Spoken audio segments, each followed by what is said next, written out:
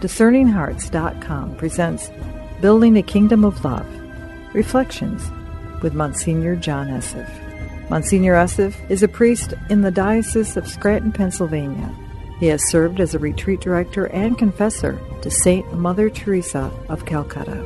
He continues to offer direction and retreats for the Sisters of the Missionaries of Charity. Monsignor Esseff encountered Saint Padre Pio, who would become a spiritual father to him. He has lived in areas around the world, serving in the Pontifical Missions, a Catholic organization established by Saint Pope John Paul II to bring the good news to the world, especially to the poor. He continues to serve as a retreat leader and director to bishops, priests, sisters, seminarians, and other religious leaders. Building a Kingdom of Love, Reflections with Monsignor John Esseff. I'm your host, Chris McGregor. Well, what's on your heart today, Monsignor? Today was the liberation not only of Jesus as having conquered death through the resurrection, but Mary also having been freed from death and taken to eternal life through her assumption. So Mary, not only is she going to be redeemed through the blood and salvation of Jesus Christ in her soul, but also in her body. She is the sign of the first fruits of redemption. But all of this entered into the world when Adam, the first Adam, sinned.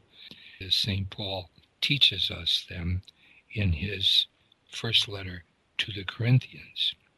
Brothers and sisters, Christ has been raised from the dead, the first fruits of those who have fallen asleep. For since death came through man, the resurrection of the dead came also through man. For just as Adam all die, so too in Christ shall all be brought to life, but each one in its proper order. Christ the first fruits, then his coming, the rest who belong to Christ, then they too, death will come and be ended, when he hands over the kingdom to his God and Father, when he has destroyed every sovereignty and every authority and power. For he must reign until he has put all his enemies under his feet. The enemies of Christ have become sin and Satan and death. So in the teaching with regard to the Assumption, Christ is the first fruit who was raised from the dead. So when Jesus was crucified and died, the scriptures teach us that he rose from the dead, and he was glorious and will be glorious and ascended into heaven, body and soul. Christ's body that he received from Mary is risen, and he conquered death by his resurrection. That was the conquest that we have of Jesus. At his resurrection, Jesus conquered sin and the cross, Satan on the cross, and death by his resurrection. When his side was opened, as Paul is saying here, he then out of his side came blood and water. Water was that sign that we are going to be united with him. In Scripture is shown that Adam, from whom his spouse came from his side, Eve, so Christ, the spouse coming from his side, the church. Out of his side comes the spouse of Christ, and that would be the church. That we who are the baptized are joined with our head and are one with him in this new life And that's the magnificent thing when I think of death in my own family. I think of my mother and my father, and I remember when my sister died. I think of them as they have conquered sin through their death and the Satan because they were united with Jesus Christ. So I remember in a very special way the death of my sister. When my sister died, I remember my mother was so grief-stricken. My sister was 18, and my mother was just wanting to hold on to my sister. We really weren't a good example of death and dying at that time, and we had to really grow and learn. She was dying and in the hospital, and I was with her. My sister said to my mother, Mom, you're the one keeping me here. I really want to go to God. And this was on the Feast of St. Peter. She had already told me days before that she would die on the Feast of St. Peter, that he had the keys of heaven. And she was so beautiful and so ready to die.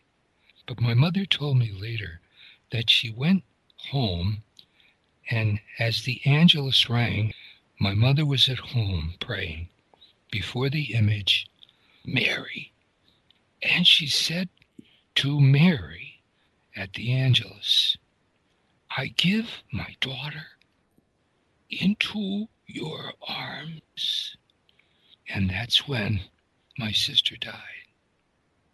Now death has no more power over us because of Jesus and because of the resurrection. In the same way, death has no power over Mary. Mary was sinless. She was conceived without sin. She was a unique creation of God, who created her without sin. Therefore, she, like her son, was never under the power of Satan. And because of his anticipated suffering, death, and resurrection on the cross, God preserved her from sin. And that's our teaching on Mary. She was conceived without sin. So from the first moment of her conception, the devil had no power over Mary. Sin had no power in Mary. She is the sinless one, the sinless virgin. And neither does death. So sin and Satan and death, which were conquered, the enemies of Jesus, when he came into the world to save us from sin, that was our enemy, and Satan and death. And so one of the most beautiful images we have of Mary in the church, we have the Assumption, which is really beautiful, that time when she is assumed into heaven, body and soul, where she is now. But we also have the image of Mary, of the Immaculate Conception. And this image is given to us in the book of Revelations, in the Mass, in which we honor her in her Assumption. This is the reading. God's temple is in heaven, and it was opened, and the Ark of the Covenant could be seen in the temple. This is from the 12th chapter of the book of Revelations. A great sign appeared in the sky. A woman clothed with the sun, with the moon under her feet, and on her head a crown of 12 stars. She was with child, and wailed aloud in pain as she labored to give birth. Then another sign appeared in the sky. It was a huge red dragon with 7 heads and 10 horns, and on its heads were 7 diadems.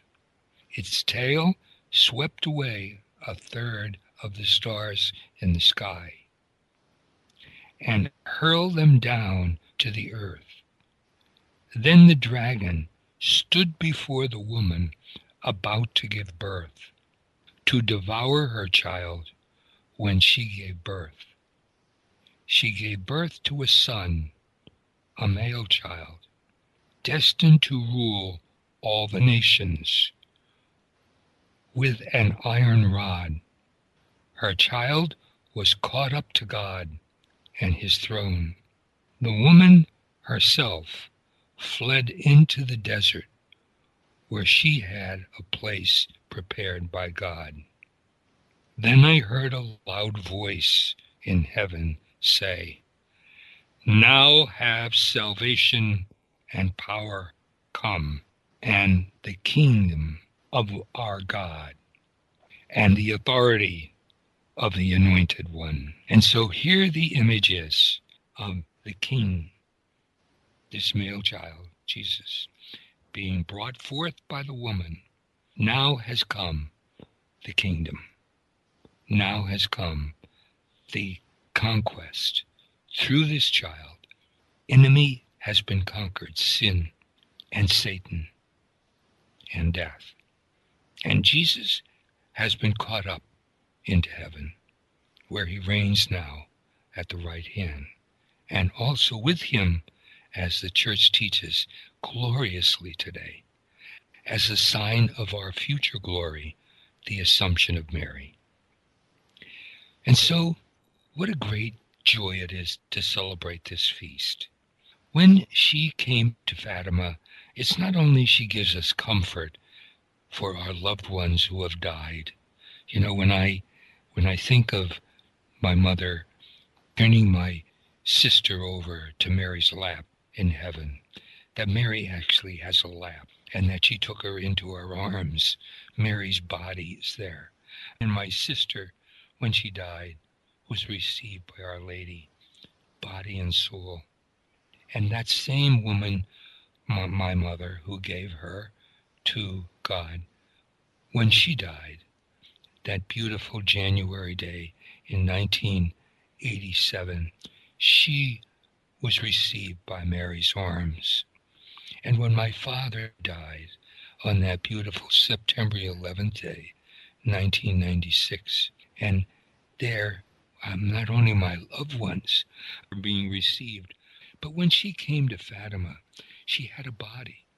And in that magnificent revelation of Mary at Guadalupe, and there, if you look at it, clothed in the same words of Revelation, clothed in the sun, with the moon under her feet, and all the angels and the stars in her crown.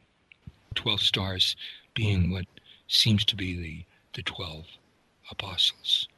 This magnificent queen of heaven, as Jesus is the king and is assumed, this new Eve, as Jesus is the new Adam, bringing forth this bride of Christ, the church, Mary as the model of the church. Here we are, and in her Magnificat, in this Mass of the Assumption, she says to Elizabeth when she comes to visit with her, "My soul magnifies the Lord, and my spirit rejoices in God my Savior." And then she goes on to say, "All generations will call me blessed." And we who are Catholics, who are listening, and those of you who are children of God, and especially Christians, that Mary is the mother of God. And we give her that magnificent title, Blessed Virgin Mary, Blessed Mother. So all generations will continue to call her blessed, for indeed she is. As Mary at Fatima especially, in World War I, she saw thousands and thousands dying in that horrible war. And when she came to Fatima in Portugal, she was clothed with the sun. The sun, Bishop Sheen says, she took like a little ringlet around her wrist. and she spun it in the skies. And thousands saw that miracle of the spinning of the sun. This woman wrapped in the sun, this woman in the book of Revelations said that we have to return through prayer and penance to her son, or there would be a war worse than the first. And she who has overcome death saw the death of the millions and millions that would come if we didn't pay attention to that warning that communism would grow strong. The estimated amount of people that died in World War II was untold millions in Russia, in Europe, in the East, in Japan, and the islands. What a horrible World War II was. And yet it seems as if we still haven't learned to come into that kingdom of God. And all of us who have been acquainted with that message of Fatima, to pray the rosary, this magnificent prayer which Our Lady has given us as a weapon against war. The rosary as an instrument for peace. And this magnificent lady, the Virgin Mary, giving us these instruments as the Queen of Peace, is now the Blessed Virgin Mary assumed into heaven. And hopefully, as we celebrate it, that you will continue to pray the rosary, that we, like her, may place under our feet the enemies which Jesus has come to reign over. We want to be at peace with Christ in our hearts, in sinlessness like her, in innocence like her. What would you say to those who today are suffering prolonged illness and are facing that moment of death? The temptation in today's world is to think that this short life of ours, 50, 60, 70, 80, whatever it be, that it's only a very short period of time. And as the hymn Amazing Grace goes, when we've been there 10,000 years, bright shining as the sun, we've no less days to sing God's praise than when we first begun. God offers us this life, and to see it for what it is, as this is not the end.